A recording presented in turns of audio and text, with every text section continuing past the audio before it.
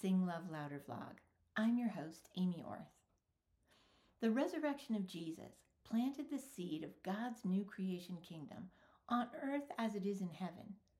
And now his Spirit activates and empowers its growing and spreading in and through his people, those who will believe him, until the time when he returns to bring it to its full fruition. Last time, we launched a new series looking at the invitation Jesus offers those who choose to walk with him in that kingdom. First and foremost, as we discussed in our last episode, Jesus invites us into a new way of seeing our Creator Father God, which in turn opens our eyes to see everything else differently as well. This new way of seeing is illustrated beautifully in one of Jesus' most well-known parables, the story of a father and his family, the parable of the prodigal son. Before we dive into the parable again, let's begin with what prompted Jesus to tell it in the first place. Luke chapter 15 opens like this. Now all the tax collectors and sinners were coming close to him to hear him. The Pharisees and scribes murmured, saying, "This man welcomes sinners and eats with them." The religious leaders were incensed that Jesus would welcome and accept the wrong kind of people, those they deemed unclean, unworthy, or unacceptable, those who, in their opinion, God would most certainly reject.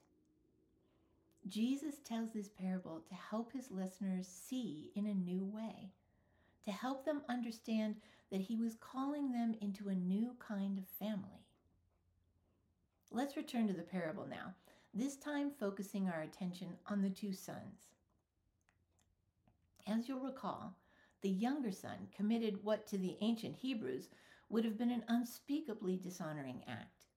He asked for his inheritance before his father had passed away, which in essence was akin to saying, "I wish you were already dead."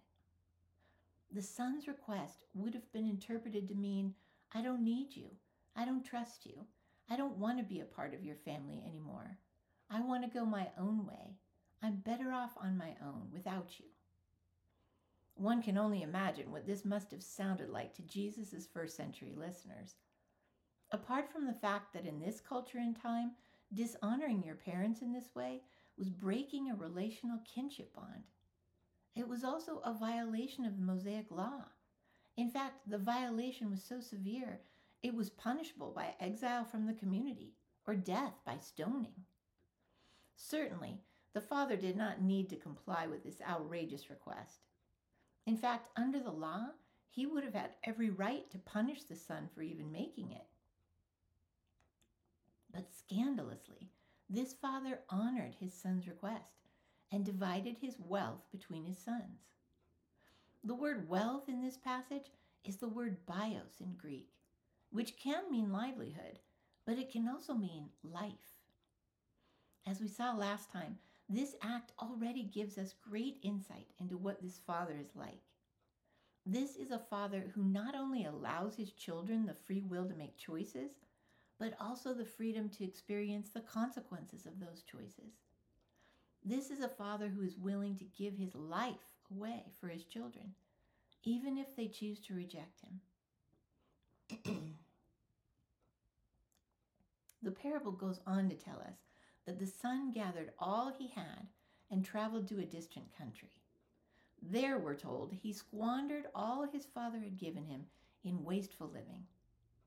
Soon after, the country where he was living experienced a severe famine, and the son began to be in need. So he hired himself out to a citizen of that country who sent him into his fields to feed his pigs. Eventually, the son became so destitute that he longed to eat the food the pigs were eating, but the story tells us no one was giving him anything. Let's back up and consider these details for a moment. First of all, think about the symbolism inherent here. The implication is that the son wasted the life his father had given him. He had not stayed connected to the love and provision of his father. He had turned his back on his valued place and purpose in his family. And as a result, he was living a life devoid of meaning, value, and belonging. the son was perishing. The Greek word is apolumi, which means to die, but also to be cut off or to be lost. He was starving, both literally and figuratively. We see this described further as the parable continues. The story implies that the father's house was a place of abundance and provision. Even the hired workers had more than enough bread. But this distant country, while offering temporary pleasures at first, soon became a place of famine and scarcity. Even though the son was hired by the citizen as a worker, he was still starving. That suggests that he was more like a slave than a paid hired hand. And assuming he was a Jewish man, the son's task of feeding the pigs would not only have been dishonoring, but it would also have been extremely dehumanizing. Pigs were considered unclean under Mosaic law, so tending them would have made the son unclean as well. This citizen was obviously neither respectful nor compassionate. And to add insult to injury, we're told that no one else in this place offered the son any kindness, compassion, or help either. Why do you suppose the son stayed in this uncaring, devaluing situation? Could it be that he felt he had no choice? That his past choices had determined his future and there was no hope of changing that? Or that he held so much guilt and shame over his actions and who he had become that he felt like he was getting what he deserved? In any case, it's at this point that the parable takes a turn. The story says the son came to his senses and remembered his home and his father. He remembered that unlike his current master, his father made sure his workers had more than enough, implying that they were respected, cared for, and treated with compassion. It's interesting to note that some translations say the son came to himself. It's an odd phrase, and there's some debate over what it means. Perhaps it means the son repented, that he began to think differently about himself, about his father, and about the home and family he had left behind. That he began to think differently about his life, the choices he had made, and the people he had hurt. In any event, the point is, once he came to himself, the son began composing words of apology to his father, and he made his mind up to return home. Notice what's implicit in the son's decision. Even though he was certain he had lost his place in the family and no longer deserved to be thought of as a son, there must have been something in his heart, something he believed deep down about the nature and character of his father that told him his father would not reject him or turn him over for punishment, but instead would show him forgiveness, mercy, and compassion. There must have been something he remembered about his father that overcame the fear of rejection or punishment and gave him hope. Something that made him believe his father would take him back, even if it was only as a hired hand. So, trusting in that hope, he left the slave master and that heartless country behind and set out for home. We already know what happened next in the parable. As we learned last time, the father had not been harboring anger or resentment toward his son at all, but instead he'd been longing for his son's return. Unbeknownst to the son, the father had already forgiven him and was watching and waiting in the hope that his son would come to himself and return to the family.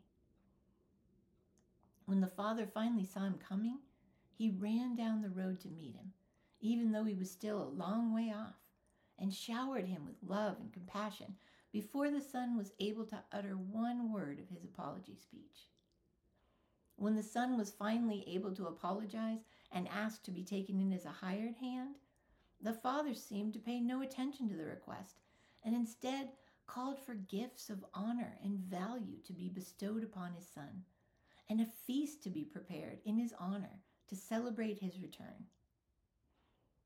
Even though the son had been lost, he had not been disowned. Even though he thought himself to be unworthy, he had been freely forgiven and restored.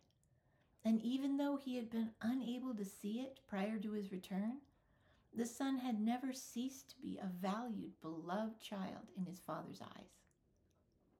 Now, remember why Jesus was telling this parable. He was being condemned by the religious leaders for feasting with sinners, many of whom found themselves precisely in the son's situation. As a result of their choices, intentional or otherwise, they were also being devalued, dishonored, and marginalized by the society in which they lived, and they were perishing. They were seen as unclean and unworthy in the eyes of the religious leaders, the community, and perhaps in their own eyes as well.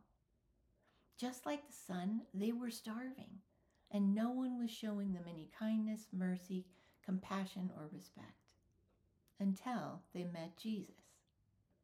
He invited them to think differently about their lives, to come to themselves, to remember how valuable they were to God.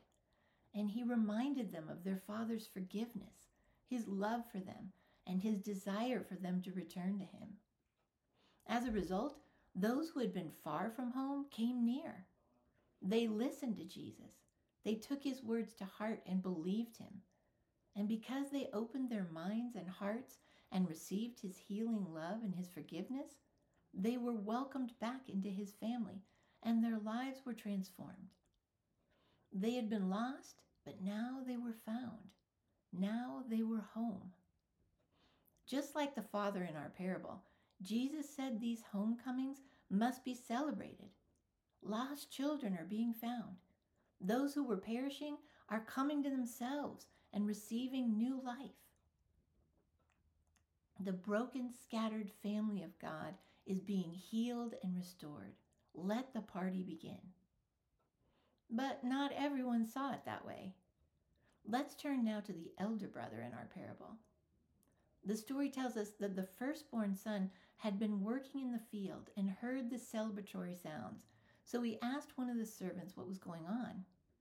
When he was told that his brother had come home and his father was throwing a party to celebrate his return to the family, the elder brother became angry. Instead of rejoicing at his brother's homecoming, he was furious that his father had welcomed him back. He did not believe his brother deserved to be welcomed home, so he refused to go into the party. The elder brother felt slighted and unappreciated.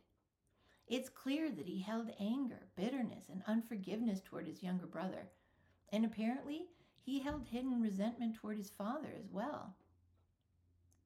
When the father came out to plead with him, the elder brother said, "Look, these many years I have worked like a slave for you, and I never disobeyed your commands. Yet you never gave me even a goat so that I could celebrate with my friends. But when this son of yours came back, who has devoured your assets with prostitutes, you killed the fattened calf for him." Did you catch that? This son of yours? The father had not disowned the younger son, but his elder brother had. The firstborn son did not see his younger sibling as his brother anymore. Instead, he saw him as a rival, unworthy and undeserving of his place in the family because of his past mistakes. And not only that, it also seems as if the elder brother saw himself as a slave instead of a beloved son. How ironic that the younger brother had been a slave and now was welcomed home as a son, while the elder brother, who had always been a son, saw himself as a slave.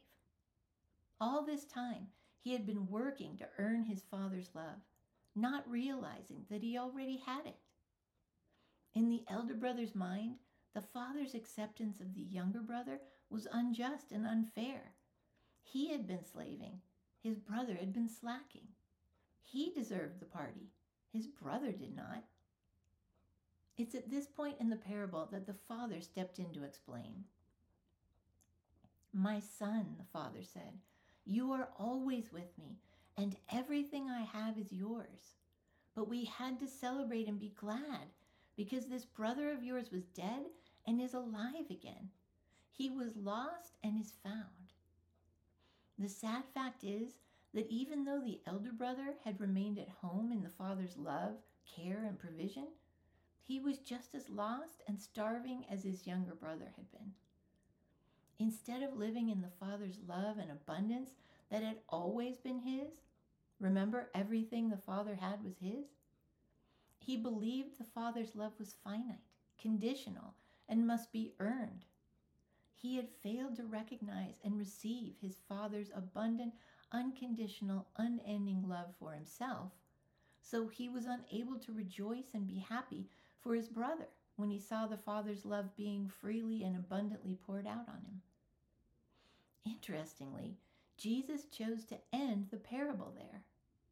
His listeners in the first century were left to wonder whether the elder brother ever came to himself, joined the family, and went into the feast, just as we are left wondering today. Perhaps that was Jesus' point. Perhaps we are meant to put ourselves in the place of these brothers and consider what we would do. Now, of course, this parable had a very specific meaning to Jesus' listeners in the context of what was happening in the religious legal system of the first century. But if we widen our gaze, we can also see that the younger son's story is humanity's story as well. Think back to that symbolic Genesis 3 story, in which humanity's choice to mistrust our Father, waste the life he had given us, and turn our backs on our purpose and place in his family, led us to a place of famine and scarcity. Just like the younger son, we too were enslaved and perishing in a darkened land that devalues, dishonors, and dehumanizes. But when we trust Jesus and come to ourselves, our eyes are opened to see that our Father has not been harboring anger and resentment against us, but instead he's been longing to reconcile, heal, and restore his family. He's been waiting for his children to return to him, no matter who we are or what we've done. When we come to ourselves, we can finally be set free and return home. We can see our Father running to meet us and experience his embrace as he lavishes his unconditional love and forgiveness upon us.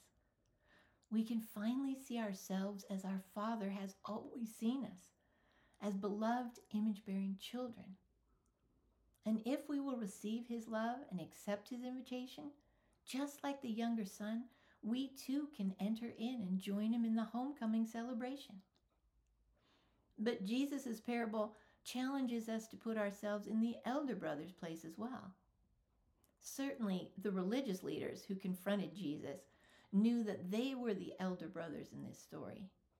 But Scripture is full of stories about others who were angry or resentful when God showed acceptance and blessing to their undeserving brothers, or when he promised to include outsiders in his family. Jesus repeatedly told stories about welcoming the unworthy and undeserving into the party, while those who saw them that way were left outside. These stories are still relevant to us today.